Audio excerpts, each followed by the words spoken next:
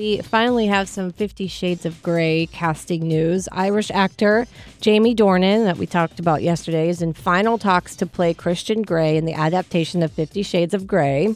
They're slated to begin shooting in mid-November. Dornan began his career in front of the camera. He modeled for Dior, Armani, Calvin Klein underwear, and he also made his film debut in Sofia Coppola's Marie Antoinette, and then had a small guest starring role on ABC's Once Upon a Time, and then the BBC miniseries The Fall. Yeah, we talked about this guy yesterday. And he is, I didn't know if he was going to do it because I know his wife's expecting their first child, but looks like... He doesn't care. I didn't mean it that it's way. It's probably a good idea for him.